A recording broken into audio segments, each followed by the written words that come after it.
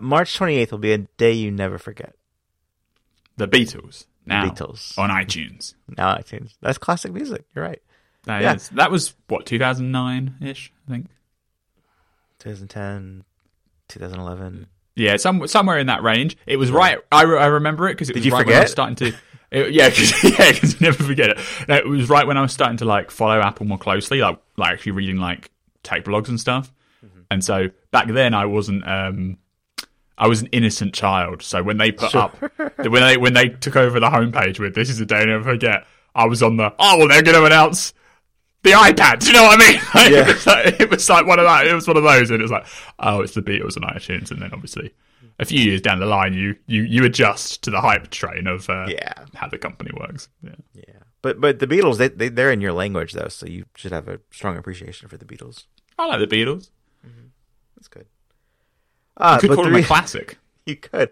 Apple Music Classical, formerly known as Apple Classical, formerly known as Primephonic.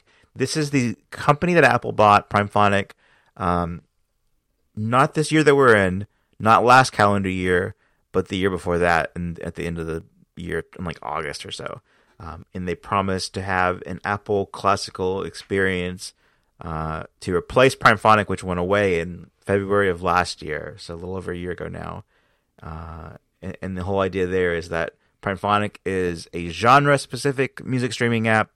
Classical music has a whole different user interface that's optimized for the way that classical music is organized, where you can have the same name of something, but in from different performances, different times, different etc. So, and also I think the big thing there that I came across late in looking into this is that Primephonic did a different payment model for music. So whereas you get paid for one play for streaming music, a 3-minute pop song would be worth the same thing as a 3-hour classical performance, which didn't incentivize classical music streaming services to exist.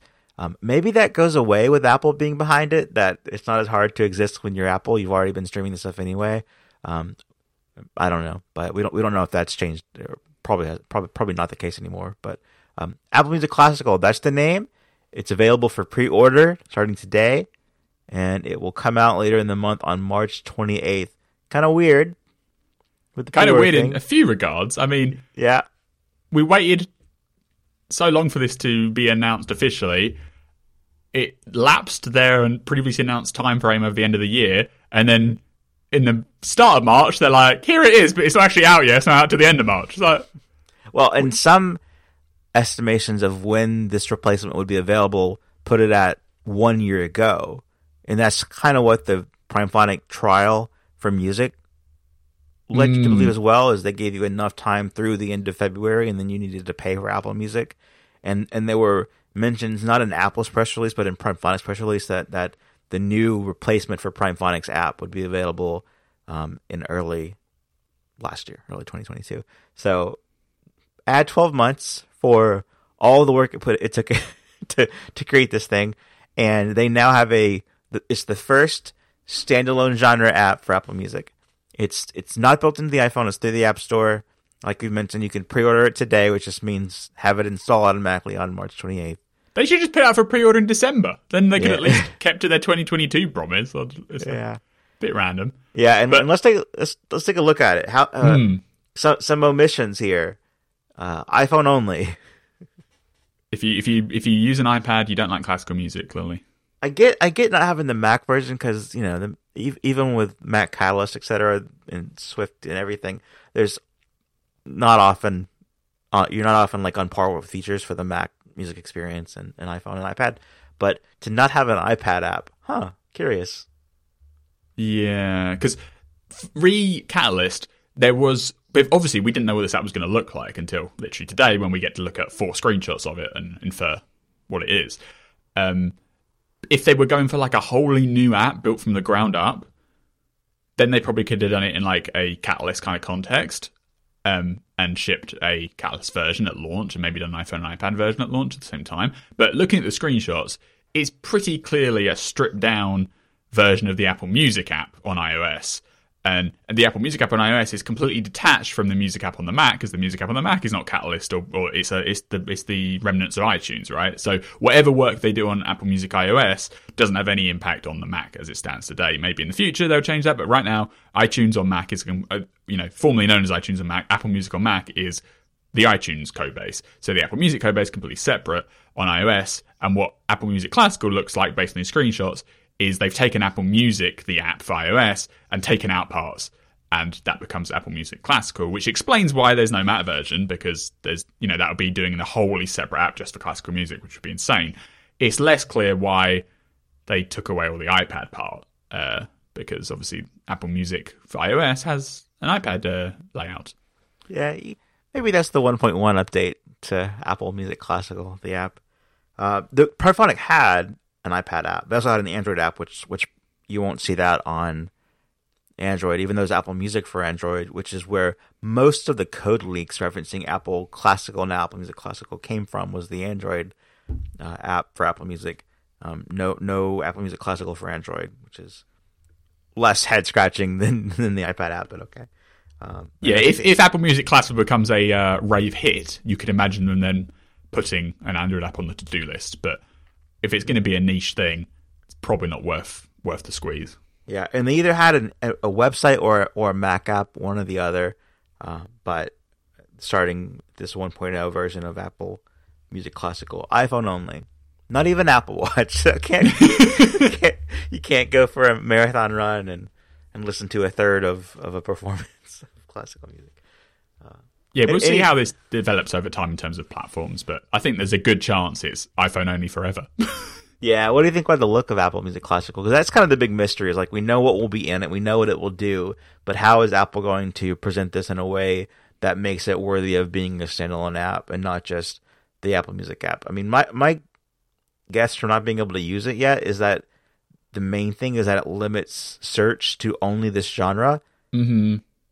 Whereas classical is not what comes up first in search unless you're very specific in the Apple Music app. Yeah, so, I think the fact that they did a separate application at all, they decided to go down that route, had seeded in my mind the idea, okay, this is going to be significantly different, because why would you bother if it's almost the same? But the screenshots we see today are close to the Apple Music experience, which immediately raises questions as why did they need a separate app at all? Like, could they have not just had these slight design tweaks for when you're looking at classical music listings in your library or whatever, or when you search for classical music, it could just take you to this slightly different layout? Because what the interface looks like is Apple Music, but with the serif font seen in Apple Books. That's New York, which is like the Apple equivalent for San Francisco, but for serifs. There's a serif font used all over the place, and it seems like all the titles have more space. So like Apple Music, the music app assumes like average song titles are quite short. And so they're like single lines, then you have the artist below. But with classical music, all these things are a lot longer, because it's like Piano Sonata number 14 in C sharp major, Adagio, Moderato. They have all these like words just in the names of the tracks.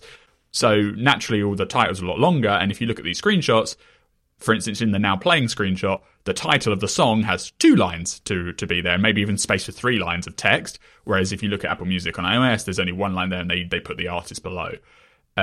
So that seems to be the main design change, but the layout, the navigation, the hierarchy is practically the same. Like if you look at it's a tab design just like Apple Music on iOS, with the little now playing little bar that sits on the bottom of the tabs. The interesting thing is the radio tab is gone, presumably because they're not going to offer continuous radio playback for the classical app, at least not at launch. So you have Listen Now, Browse, Library, and Search.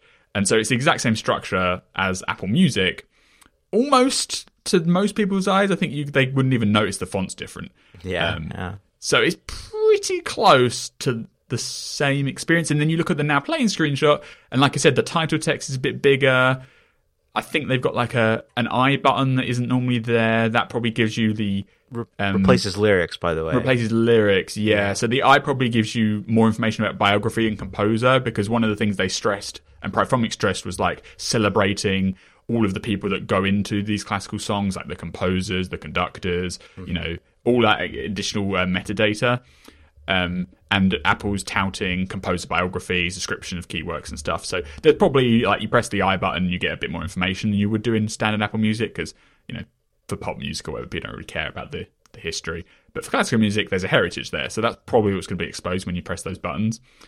But otherwise, it looks almost identical to Apple Music. So I'm not disappointed, because, to be honest, I don't really care about classical music, so it wasn't something I was like chomping at the bit to use. But I guess I'm more puzzled why they bothered to do it, because it is so similar. It's like, was it really worth the separate investment to make a wholly separate app that now they're going to have to, like, make all these decisions about whether they're going to use multiple platforms, or they're going to keep iterating with features? Like, every time Apple Music, the main app, gets a new feature, are they then going to make sure that the Apple Music Classical app's kept in lockstep with it? It's a lot of extra overhead that they didn't necessarily need. I mean, again, maybe when we use the app in the end of March, it might make a bit more sense. But if you just intuit what we can tell from the screenshots, it's like, could they really not have just, like, integrated this into a classical section of the music app, really? Like, you know, the TV app, for all its faults, it has a decent enough way of having, like, entire sub-experiences via channels, right? Like, you know, TV Plus, Season Pass, all those third-party channels you can buy in there.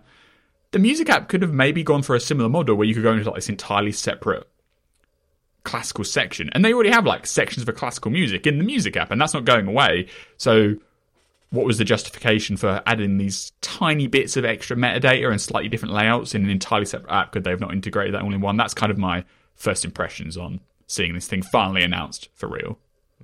I think albums are called works, and songs are called recordings. I can glean that from the screenshots.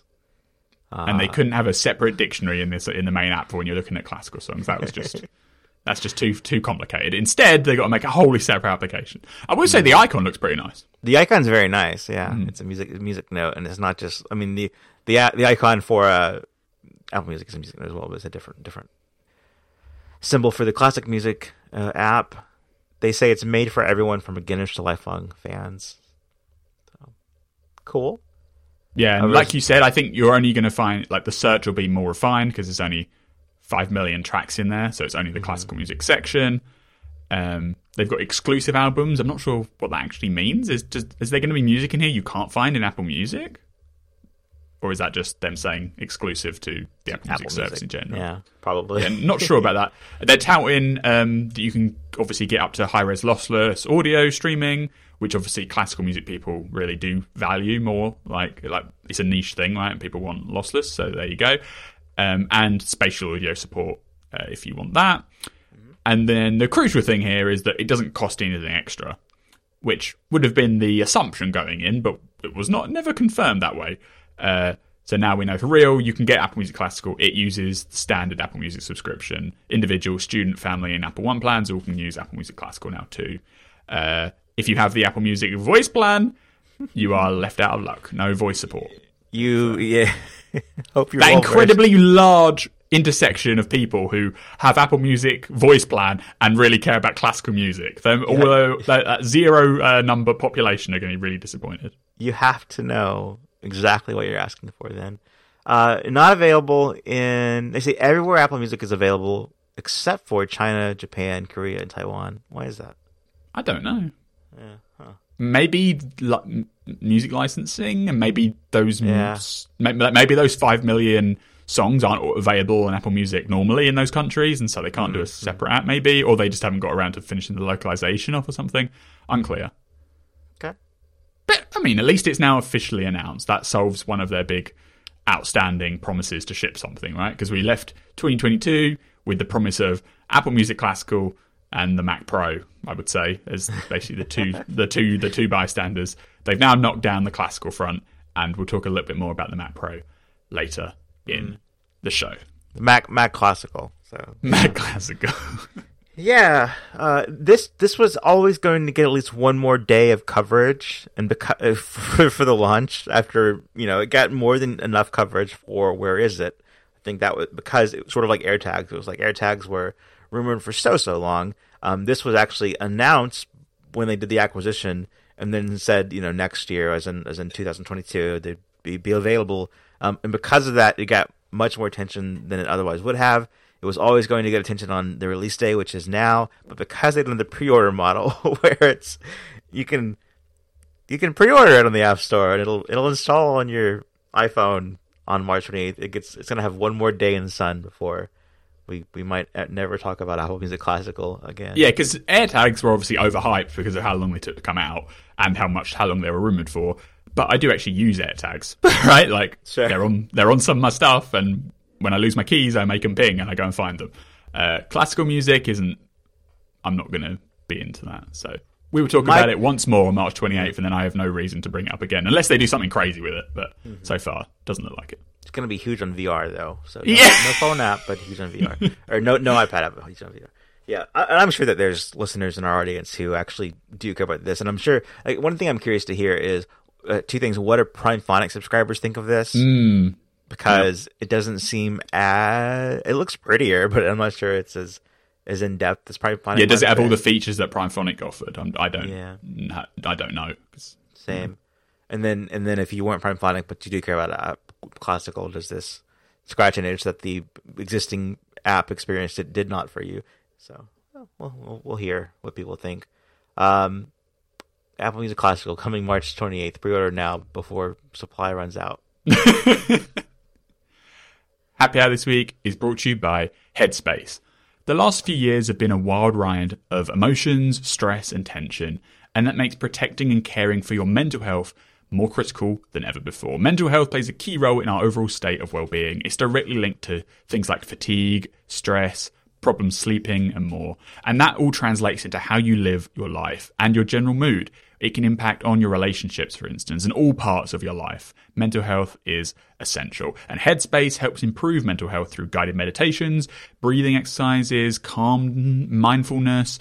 I've tried it out. It's great. It's really simple. You just download their app and it presents you with a library of sessions to choose from. They have long-running courses to follow, or if you only have a few minutes at a time, they have short programs designed to be done on the go. That's what I like the most, short bursts of mental refreshment to get you in the right headspace. Headspace has the world's largest library of content with over 1,000 hours of clinically proven mental health exercises. They have a wide range of teachers from diverse backgrounds and different areas of expertise. The Today tab gives you a schedule of sessions to do in the morning, midday, and at night. And you can also drill down into a particular topic. For instance, I picked that I wanted to try to be more active, and the app recommended an array of sessions tuned to just that, including workouts and even mental coaching sessions hosted by Olympic athletes. It's all really well made and designed. Headspace has helped me and more than 100 million people worldwide. They can help you too. Listen up, you do not want to miss this. We've arranged something special. For a limited time, all of you can try Headspace free for 30 days by going to headspace.com/happyhour30. You won't find this offer anywhere else. You must use the link headspace.com/happyhour30 to unlock all of Headspace free for 30 days. This is not something they normally do. Go now to headspace.com/happyhour30. Thanks to Headspace for sponsoring the show. So I've been wrestling with my soundbar that I use with my Apple TV and Xbox.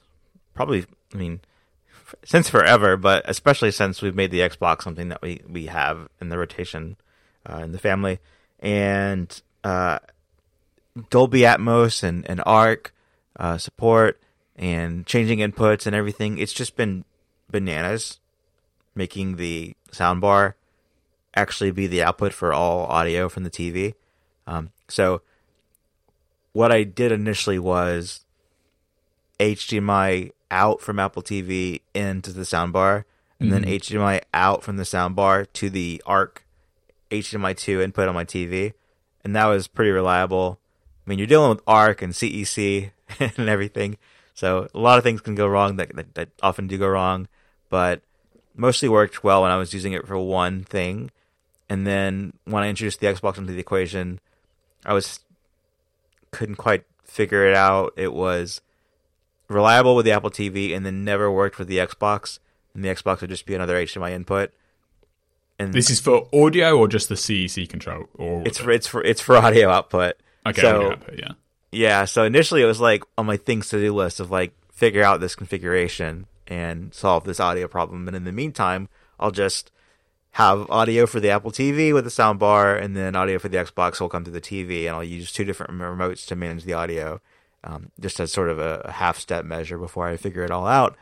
And what I did was I took from using HDMI in on the Xbox, or on the soundbar, on the soundbar, to just doing HDMI out on the soundbar to HDMI in on the TV with the ARC channel input, and then having the Apple TV go right to the television and the Xbox right to the television. And then for most things, it worked pretty good that way for both the Xbox and Apple TV. But I don't know if you see this on your TVs, but if you go from like non-HDR to HDR, like sometimes the screen will give you a little badge from the TV maker of like, now you're in HDR mode or something. And it seemed like every time that would change, you'd risk losing a sound output to the correct source. Mm-hmm. And a lot of times what happened was the TV itself would know that you're using ARC for audio, and that you've got, and the soundbar would know that it was supposed to be ARC for audio. And what you'd have to do is like toggle through the different modes that the soundbar can do. So, Wi-Fi is like a wireless speaker, Bluetooth, optical input if you're using that output, and HDMI in, and then you'd see ARC as one of them sometimes. And a lot of times just toggling through was the solution. So then I added to my kind of deal with it until later routine of, okay, so I've got to use, sometimes I've got to use different remotes, and sometimes I've got to toggle through the modes on the soundbar, and then it'll eventually get right. And in the back of my mind, all I could think of was like, at some point, I'm going to sit down with someone else, like family or whatever, friend, whatever, and want to watch a movie on my TV. And I don't want to do this dance when it's not just me being patient, or frustrated on my own. And so I decided I'm just gonna try this out. Remove the soundbar from the equation, which sounds better than HomePod's because of the standalone massive subwoofer, and it's a Dolby Atmos soundbar. Sounds really good, but it doesn't work reliably with the TV and the inputs that I have. So just try out HomePods as a serial pair of HomePods, and then for the first time ever, try out the eARC feature, where it's not just your Apple TV output, but it's fixed to all of your TV output. So it would work then with the Apple TV, with, I presume, the streaming apps on the TV if I use those, mm-hmm. with AirPlay to the TV, and then most importantly with the Xbox as well. And so this past week, I've for the first time, I've been using HomePods stereo pair with the Apple TV, and then eARC, so as everything on the TV's output. And I gotta say, so far so good.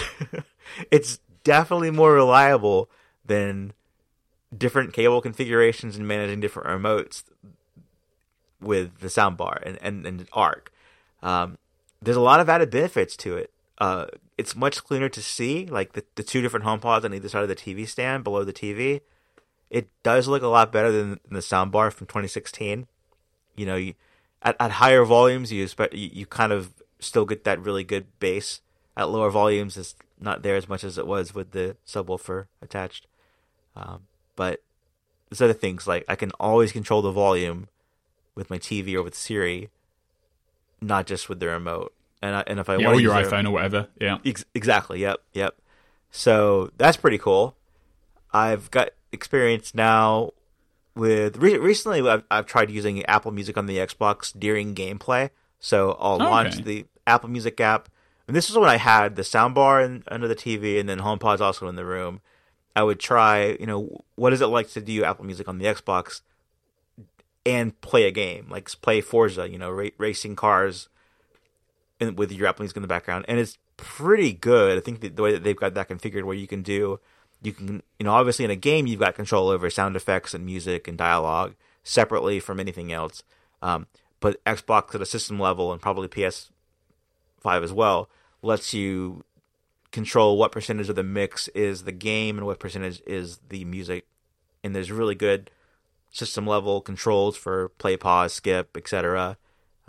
So I found that to be pretty cool, and it was just kind of nice even when I had HomePods in the same room, to have the same output from the same speaker source be both the mix of gameplay and Apple Music from the same output was pretty good. It made it feel like it was part of the game. It's like suddenly, if you're in a racing game and they've got a radio feature, you can turn that off and it's actually your music that you want to hear. It's compelling. But I also learned through this, using the setup for the first time, that you can still play music with your voice or a podcast or whatever through the HomePod stereo pair while you're playing a game on the Xbox, for example. So I don't know if this would work for Apple TV and like watching a movie. I guess not, but at least on the Xbox, I was able to do gameplay and also ask Siri on the HomePod to play music, and it would be playing from not the Xbox music player, but from the HomePod itself, native music player, while also being the TV output. I thought it would be one or the other, but it turns out it can be both. So that's very cool. And I have no complaints yet. I mean, the only thing that I'm really missing is, having a massive subwoofer that you plug in separate, that you power separate from your soundbar. But I also wanted, for the soundbar, I wanted to have rear speaker support, and it was limited to, the soundbar is from 2016, an LG SJ9 that I've had for years. And it was limited to like 3 different models of LG speakers. One was like a pair of Bluetooth speakers, so not even like plug in all the time and meant for this. So if you wanted to go for, you wanted to have rear speakers, it was just those specific ones. And I looked last year at buying the ones that I needed to work for rear speakers with the soundbar. I'm so glad I did not do that. But because they were discontinued for years as well, they were overpriced they were priced much higher than they were retail. And it was cheaper to buy a whole surround sound system than to buy those rear speakers off eBay or something. So, like, the big takeaway here from me is that eARC works really well in my setup, better than actual wired-in ARC did. And that the big missing thing I wanted to do is have rear speaker support. And I did try before in a configuration like this where I did HomePods in the front, like big ones in the front, and then minis in the back.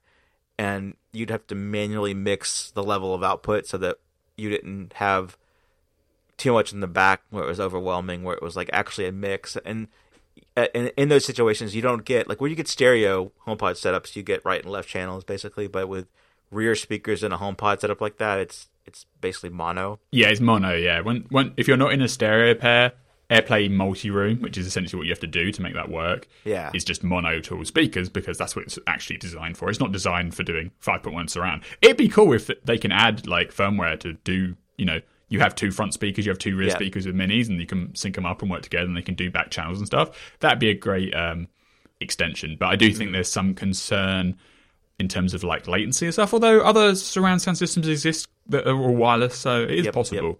It's obviously not trivial, but it is possible. Yeah, so I hope they do that. Otherwise, I definitely like the way it looks so much better. It looks really modern and nice compared to the soundbar. The soundbar is like big, wide, and gray, and just not very pretty. So I'm super happy with this, and like I said, I miss having the boomier subwoofer with, and it also the soundbar had different configurations, like you could do movie mode, music mode, bass boost, etc. And Apple Music or HomePod doesn't do configurations like that. I did try also the reduced bass feature. That's dramatic. It works. If you need to do that, that's a great addition of a feature. Currently, I don't have to do that, fortunately. But yeah, I think the tvOS 16.3 changes actually helped a lot with using HomePods as TV speakers, because it's true that update did reduce the bass a bit, but it also made the vocal tracks like way more prominent. And most of the time, if you're watching like TV shows, you care most about the vocal tracks, right? And I've been using HomePods as my TV speakers since about September. And before, it would be fine, but it felt like the HomePods were still in like music mode, and they would prioritize hearing like the ambience of the show, when really you want to be hearing the people talking. So you'd always have to like turn the volume up a lot more, I found. With whatever they did in that like, update a couple of months ago, the vocals are much more audible, and I think at the expense of some of the bass and some of the background sound, like you were saying. If you turn it up to like really high volumes, that comes back in, but at the lower volumes, they definitely prioritize the vocal stuff more, and just kind of what's happening on screen generally is what you hear, without even if it's a lot quieter. So it's a trade-off for sure, but I think it actually works. For me at least, like it actually just makes it way more usable, because you don't have to worry about like turning the volume up really loud just to hear what people are saying. And in terms of latency, I found it to be pretty good. I'm not sure. I think it depends on your Wi-Fi strength a little bit and your like room conditions. Some people have more troubles with it than others based on like just what I see online. Like some people say they use it with their Xbox and the latency is perfectly fine and perfectly playable, and then some other people do it and having to relay through from the Apple TV to the HomePods back to the back to the TV or whatever. There is some sort of inherent delay there, and depending on your network conditions and like just I don't know the room, how much interference there is, it can have like 100 milliseconds delay maybe. And if you're playing games, that's a bit more problematic.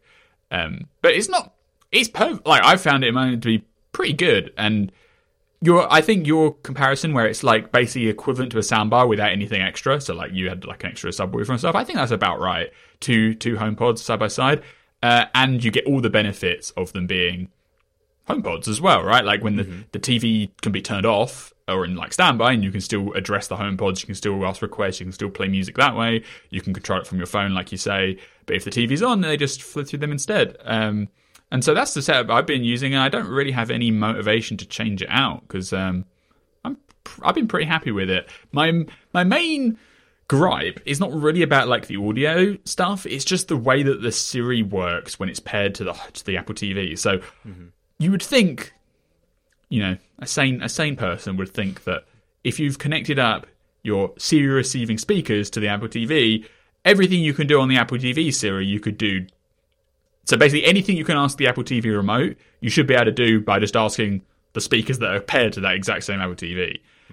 But that is not the case, because most of the stuff that you can ask the Apple TV to do via the remote does not work if you ask the HomePods to do. So you can be sitting there in front of the TV, you do, hello Siri request to the HomePods, and even if you say, on the TV or whatever, if you want to make it completely obvious, even though they are paired together, it will say, I can't do that for you. Basically anything that isn't like super obvious. So, play, pause, fast forward, rewind. You can do that through the HomePods, and there is some like, search for blah or open app on TV. You can do that kind of stuff, but like, let's say the weather, right? The weather's a good example. Sometimes I'm just like sitting on the sofa, and you know what? I'm going to ask Siri on the TV what the weather's doing, just because it's interesting, or I just need to know. So you can pick up the Apple TV remote, ask it pops up in that little box in the corner, it tells you. You ask the HomePods to do it, it won't show on the screen. It will answer audibly as if you were just talking to the HomePod from across the room, right?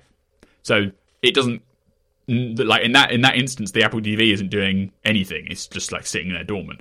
And then if you're trying to do more esoteric commands with the Apple TV, like playing live TV channels, because that's something that Siri supports. It's like, they have even a name for it, like Siri Live or whatever it's called. So you can say like, play BBC One, and if you say that to the Apple TV remote, it launches the BBC iPlayer app, and it goes to BBC One and starts the live stream. And there's like, however many supported channels in the UK, and there's more in America and everything. But that's, a pretty useful feature that I do on the Apple TV remote, non-trivial amount of times. You ask the HomePods to do that, and they will say, I do not know what you're talking about.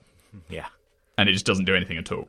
And so it's like, while the TV is literally turned on, I'm on the input, the Apple TV knows that it's active. Any request that I ask the HomePod should just flow immediately to the TV and to be processed. If they can't make it like independently support the same functionality, just literally relay to the Apple TV and then relay response back at the speakers. Like that's what I want to happen, because it's so inconsistent.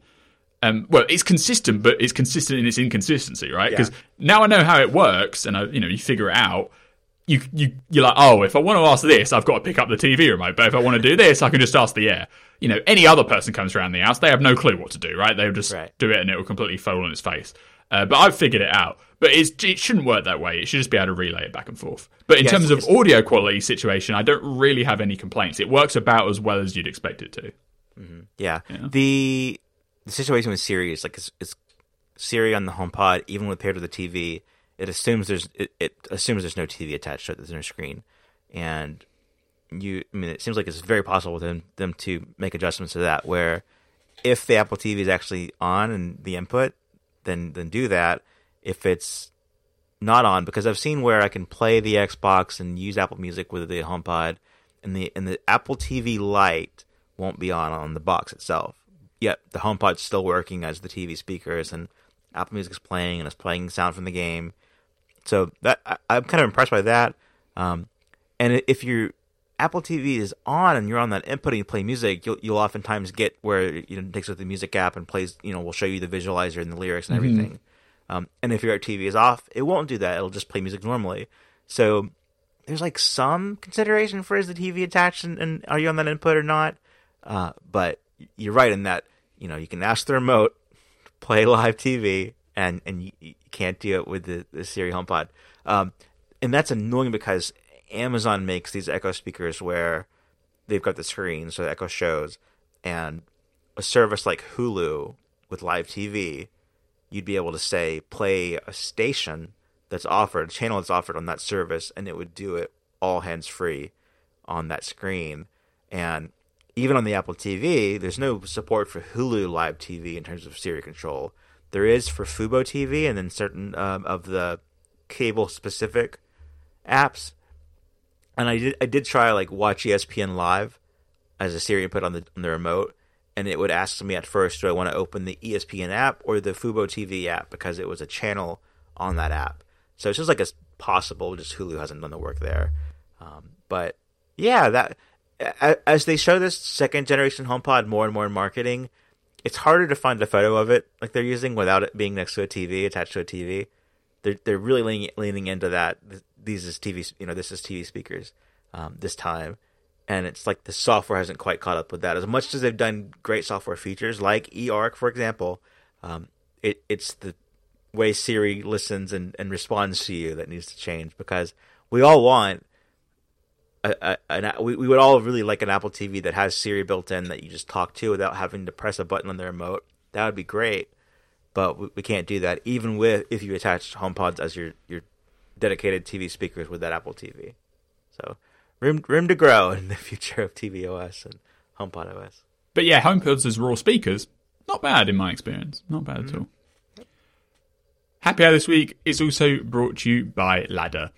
If you're anything like me, you have a tendency to put things off until the very last minute. Stuff like dentists, opticians appointments, filing taxes. And look, it's usually fine, but you shouldn't mess around and wait when it comes to life insurance. Get term coverage life insurance through Ladder today. Go to ladderlife.com/happyhour to see if you're instantly approved. I've started needing glasses recently, and that was kind of a moment that dawned on me a bit. Like, I'm getting older, and stuff like life insurance somehow feels immediately more relevant. Life insurance gives you peace of mind to know that your family will be taken care of if the worst happens. Ladder is a 100% digital service when you apply for $3 million in coverage or less. That means no doctors, no needles, and no paperwork. It's all done online. You just need a phone or laptop to apply. You fill out Ladder's application form, and their smart algorithms will work in real time and tell you instantly if you're approved. And Ladder has no hidden fees, and you can cancel at any time. Get a full refund if you cancel within the first 30 days. And Ladder's policies are issued by insurers with long, proven histories of paying claims. And Ladder's customers rate them 4.8 out of 5 stars on Trustpilot. If you've been thinking about getting life insurance, Ladder is the place to do it. If you aren't sure but you just want some more info, go on Ladder's website, fill out their online calculator, and you can see the costs and terms of the plan with no commitment. And as the cost of life insurance goes up as you age, now is the time to act and get it done. So go to ladderlife.com/happyhour today to see if you're instantly approved. That's ladderlife.com/happyhour. One more time, ladderlife.com/happyhour. Thanks to Ladder for sponsoring the show. Next up is the iPhone 14 and 14 Plus news this week. I don't think this had time to make this show last week when it was rumored. Is that right? At any rate, this was rumored before. It was 1 to 2 reports that said that in the coming days, Apple will announce a new color of iPhone 14 and iPhone 14 Plus. It will be yellow. I think that was like the day after we recorded. Yeah, last week. I think so. Yeah. And sure enough, this week came around, and was it Wednesday? They announced the yellow iPhone 14 and iPhone 14 Plus is available for pre-order on this Friday and available to ship next Friday. I think of the right dates. No new model of Pro phone for 14.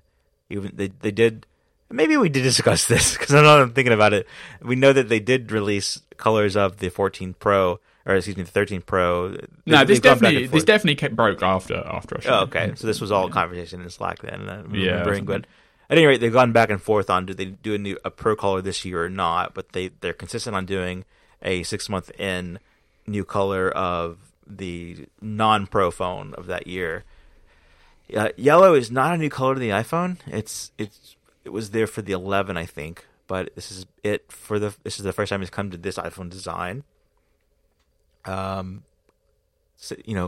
14 Plus is new, so obviously the first time it's been in a large screen phone like that as well.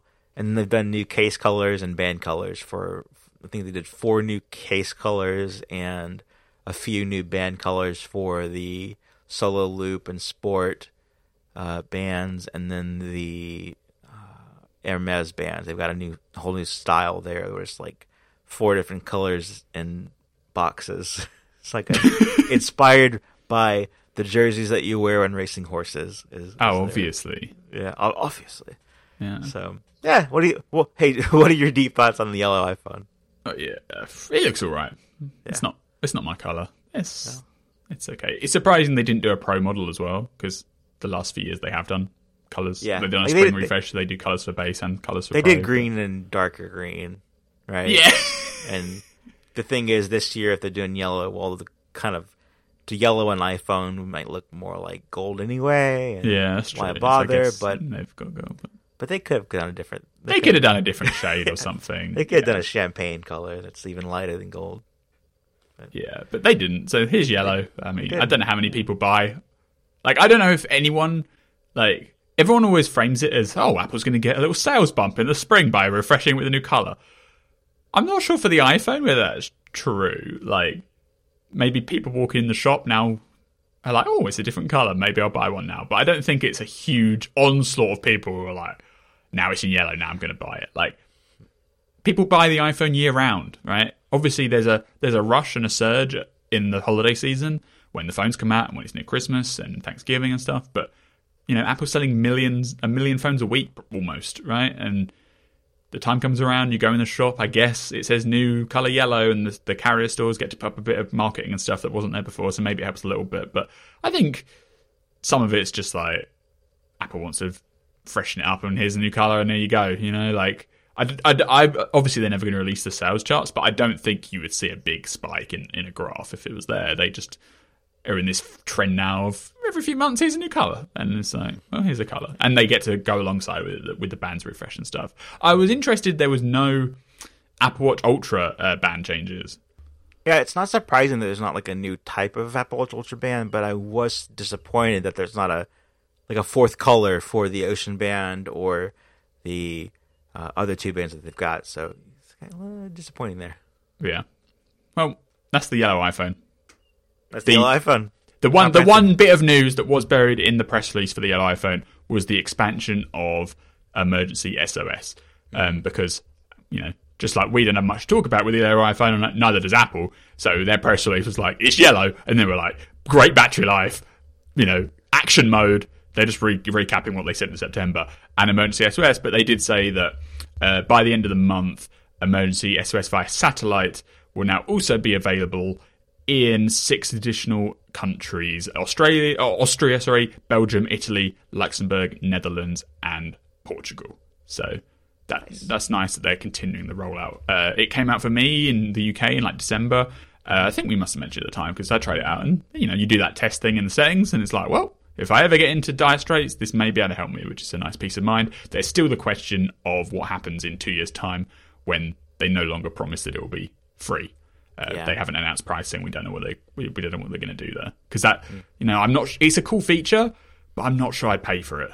Like, right, as an additional thing, I don't really see the point, because obviously it's going to save lives and it is critical, but statistically, that only happens because they sell millions of phones. Like 99.9% of people that have an iPhone 14 will never need it. So paying for it every single month isn't really my bag. Like, I'm not big on that kind of stuff in general. So if they roll it into like Apple One or something, that would make more sense. But they still remain in quiet. I think honestly they just haven't made up their mind yet what their pricing model is going to be. So sure, yeah, it's just free for a bit longer. To me, the Apple Watch cellular plan is like that just in case insurance backup thing, and that's $10 a month or $12 a month already.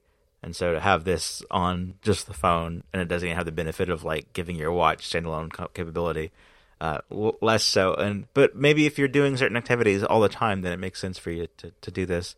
I know Apple prepaid for several months of service for the satellite provider that handles this for them, which relieved the company of a lot of debt that they needed to raise money outside of this already, and so Apple kind of helped them out in a big way by giving them like $250 million or something like that as paying ahead for their their arrangement. But and they also did the $400 million investment, which was just free money from Apple to the company. That was part of their U.S. investment PR. Yeah, I think it was kind of free, but there's like they get something in return for it. Like I think that 200 million is actually included in that 400 million number. So there's a bit of financial trickery going on there, but yeah. They paid up front basically rather than to help the company out and to get a deal rather than paying like 50 million a year, how much it actually cost them. But I do think they're going to want to charge something for it. It's just trying to work out. It's just trying to work out if it's going to be separately or as part of a bundle or something. Yeah, I mean, it's obviously part of the thing that sells the iPhones, but I don't think that they're spending hundreds of millions of dollars on this ongoing service cost, and then they're just going to say that's part of selling iPhones, Yeah, like maybe in 2 years' time they've expanded the feature, so via satellite you can send just text messages, so it's not just SOS only, and then it makes for a more compelling sale as just a standalone item, Sure, yeah. But that's a problem for 2 years from now. If you could call it service when you don't have service, if you're in those dead zones, and you say you'll never be in an area where you won't be able to get a phone call or send an iMessage even, that'd be great, more compelling. So I agree with you there. iPhone 15, we've got a new report out, 95Mac has a new report out about the type of mute switch and how that will work. This goes in line with the earlier reporting, and then our reporting as well, that the volume toggles will be replaced with haptic feedback buttons. And this is like a single button. I can't keep up with their own stuff even, but this new thing is that the mute switch will be what's called quote unquote a pressing type. And we assume haptic will be involved there, but at any rate, it's going to be some type of change from the way that the mute switch works right now, which is it goes back and forth, and it gives you haptic feedback whenever you mute, not whenever you unmute. Yeah, so the volume buttons, just to recap, because it has been a flurry of news recently. Sure. So on the iPhone 14, you have two separate buttons on the left-hand side of your phone, right? One's volume up, one's volume down. For the iPhone 15, it's going to be a single unified pill shape. So the top of the button is up and the bottom of the button is down. Kind of like iPads used to be, if you think back a while. I can't remember was the iPhone like that at some point? It might have been, but I know the iPhone 4 had separate buttons, but maybe the iPhone 6 had a combined rocker, but not for a while. For the longest I can remember, we've had separate volume buttons. So with the iPhone 15, it's going back to a single button, and presumably the press will be capacitive as everything keeps being rumored, and you'll have haptic feedback, and you'll have a different haptic for up and different for down. It wasn't 100% clear when all the rumors like the end of 2022 came out about the iPhone 15 definitely having capacitive buttons, whether that would also apply to the mute switch. Because obviously the mute switch is a bit harder to make haptic-y because it's not a push in, push out button. It's like you have to flick it up and down. But what it sounds like is they're just going to abandon the flicky up and down part, and it's just going to be a push in button, and they'll give you haptics. And when it's muted, it will have one type of feel, and when it's unmuted, it'll have a different type of feel, so you can distinguish that way. The mute switch has been like an interesting phenomenon of the iPhone for many, many years, because Apple loves to get rid of buttons, and the mute switches remain steadfast, even though you look at the rest of the market, none of the Android phones have bothered to put mute switches on them. So it's always been this like Apple only thing, which has always been quite interesting to me, just as a fact of life, because they had mute on the iPad and they got rid of it. They, on the iPad at one time you could have mute, or you could change it to rotation lock, and then modern iPads don't have any switch at all. They just got rid of it. But on the phone, it's remained. And with the capacity of redesign, I thought that might be an opportunity for them to ditch the mute switch entirely on the iPhone as well. But that didn't happen when we saw the CADs, and now we know that it's going to be just like a mute button. One thing this does allow for, which might be quite of a nice feature improvement, right now, obviously, the only way you can change mute on the phone is by flicking the physical switch, because the physical switch has to depict the state of the mute, right? So if it's flicked down so you can see the orange indicator, it's muted. If you just change to a stateless button, you can also then allow the user to change mute with software. So, for instance, you could ask Siri to mute or unmute the thing. A feature you can't do right now because they can't move the physical switch up and down. You could automate it. So if you just change it to a simple button, that becomes possible. Yeah, you could automate it. You could have it be part of focus modes. You could have it voice over accessibility. Voice over accessibility, control center, like on the iPad. Because iPad was mute initially, and then there's kind of debate, where do you want it to be your mute or your rotation lock, and then there's an option for that, and they just took it all away, and it was only in control center, the equivalent of. And then on Android, I think the standard is volume up goes up to 10, volume down goes down to 0, and then you go one more down, and it's like mute everything. Or I guess you go from 10 to 1, and then 0 is like mute everything. And I don't know, in the iPhone, like there were those stories around in the mid 2010s, 20aughts that where like iPhones going off and symphonies. It was like, this is why the mute button will never go away, is because it's so simple that you can visually look at your phone and mute it, like in your pocket or your purse, and see, okay, this is muted now. My phone won't go off, and that's sort of one of the just more like user-friendly features of the hardware compared to Android phones. But yeah, this changed, and I was a little unclear on the rumor, but and then even in like our source material, but and before this, I was thinking that it would switch from a toggle forward and back to a switch that looks almost like an iOS toggle switch, where you get the green little circle that was like the iPads before, where it went up and down instead of forward and back as a switch. It was more of a button that went up and down. But in this case, it sounds like it's a thing you can just click in or pretend to click in, and it gives you different feedback based on which one you're doing. The small other changes of iPhone 15. Yeah, so it's a small change. And so in addition to the ability to control it through software, you also have to assume that a push button switch is better for water resistance than a mute up and down switch, and it's less likely to break. Because one thing I have heard from lots of people over the last few years, whether it's the 14, 13, 12, going back to like the iPhone 7 or whatever, maybe even the original iPhones, the mute switch gets loose over time, and then it like you can accidentally turn it on or off in your pocket because it just loses the tension that keeps it in place. So if you change to a physical, simple, stateless button, that the chance for failure is a lot less. So I see. I think I'm open to it. I don't think this is terrible. As long as the haptics feel nice, I think it will be a net positive change. Or well, maybe for this year, for this year, it's a pro thing too. So only pros can be trusted with this thing. Yeah, but obviously this is going to trickle down to all the phones eventually. Yeah. Finally this week, Happy Hour is brought to you by Kolide. Kolide has got some big news. If you're an Okta user, they can get your entire fleet up to 100% compliance.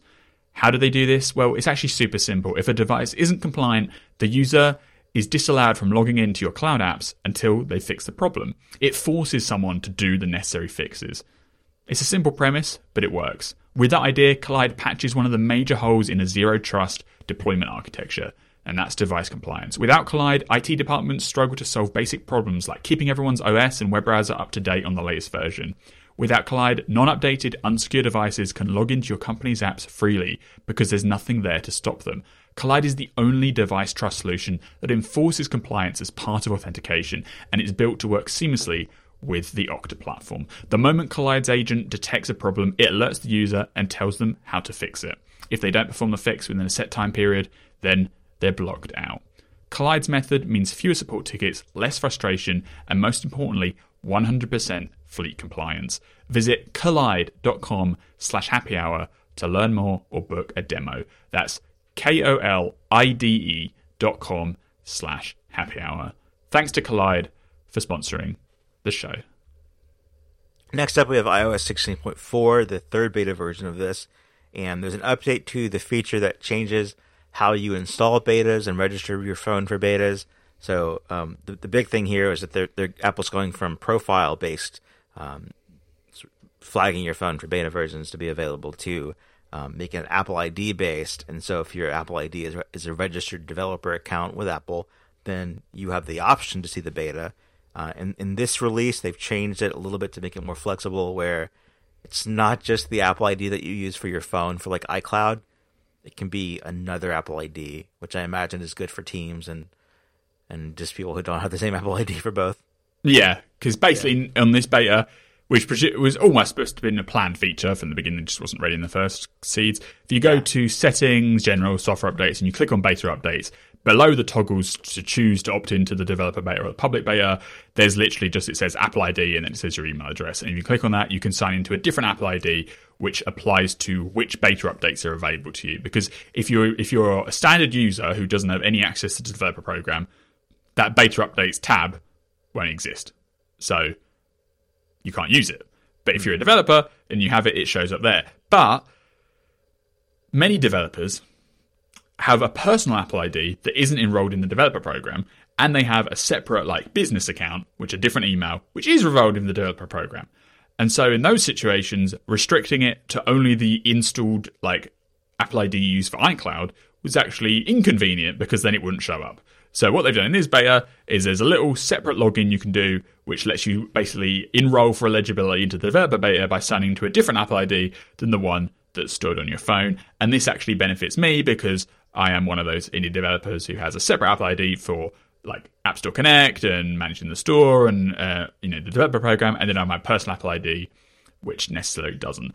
But if you wanted to work around this, you could like set up your personal ID and log into the developer program as well, because you don't even have to pay. You can just register it as a developer account or whatever. But it's so much easier now. They just got that affordance for you.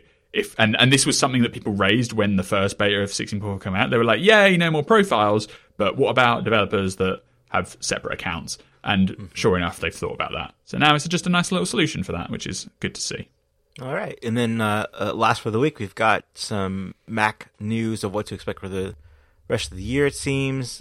First up is from Mark Gurman, who has the first report about a 24-inch iMac update. Right now we've got the original M1 iMac, which is a whole new design, so you don't expect much to change there. Sounds like the only change we will see is that it skips the M2 generation altogether and goes to M3 this year. Sound right?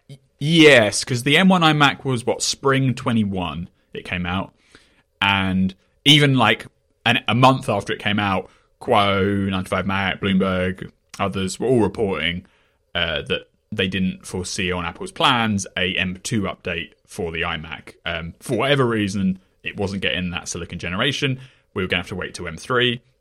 It just wasn't very clear whether the M3 iMac would be ready for 22, 23, or 24.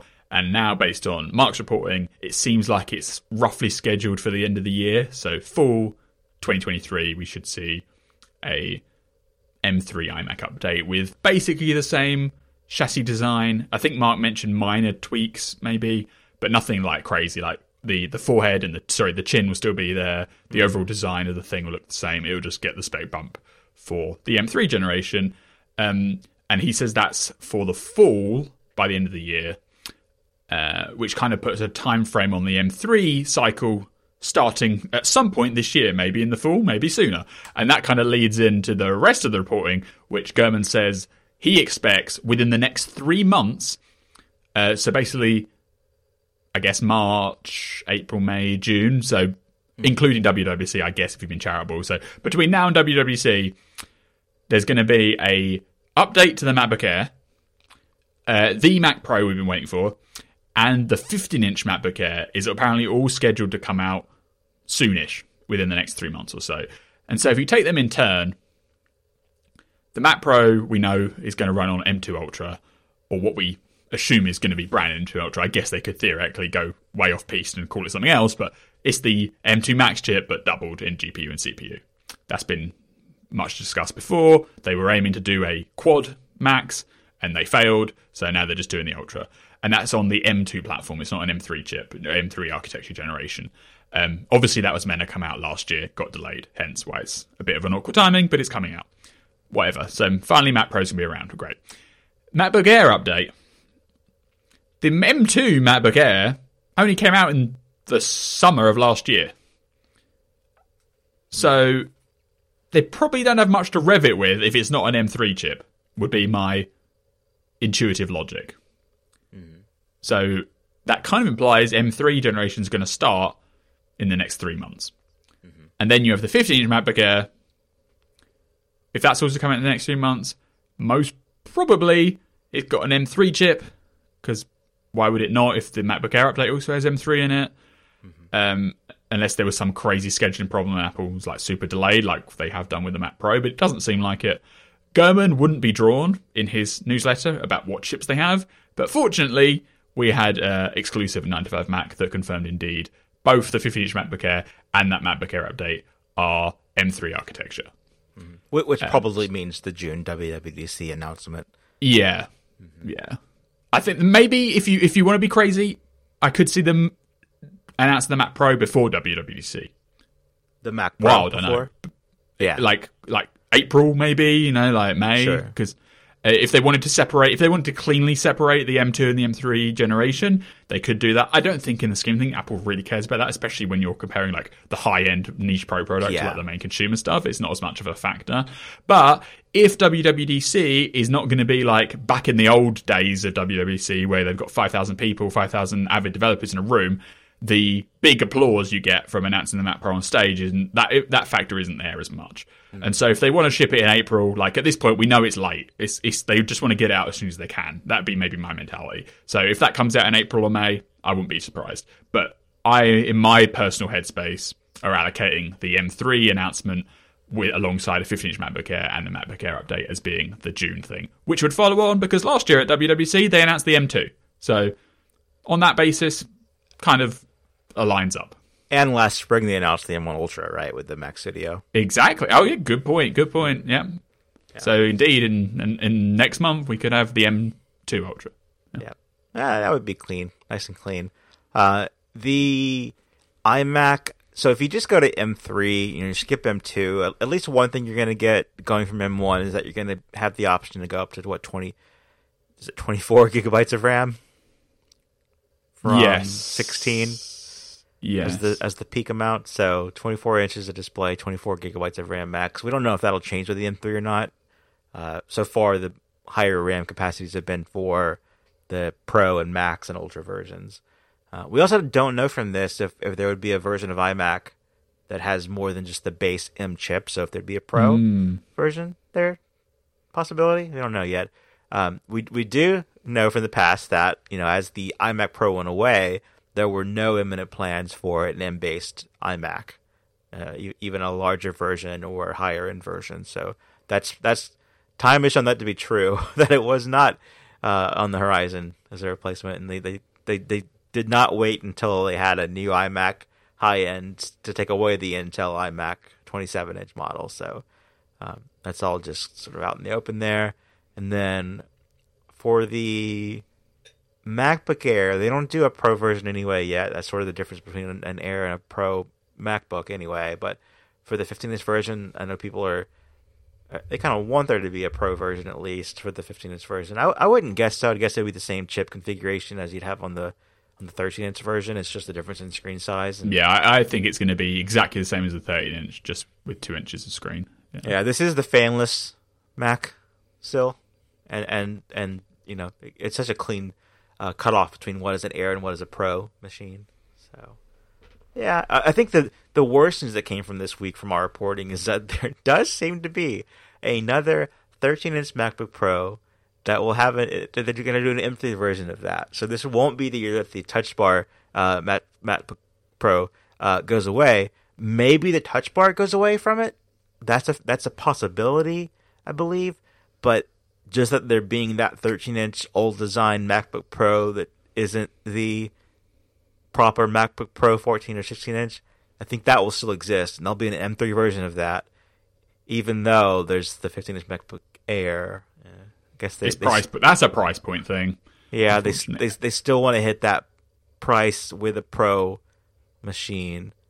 Yeah, at least a Pro label, like Pro label. The brand is such a big factor when you're talking about like mass orders. Like a company is ready to refresh their lineup, and you tell them, even though on every metric, getting the MacBook Air would fit their needs over, because they, before Apple Silicon, they would all have to get probably 13-inch MacBook Pros. It's just a reality, and they liked having the Pro name, the black glass, the bezel. It all looked pretty, right? Along comes Apple Silicon, the base model 999 MacBook Air is fulfilling everybody's needs in practice, but if you're a business, there's just a stigma to it. It doesn't happen. You want to upgrade to basically the exact same product you already owned.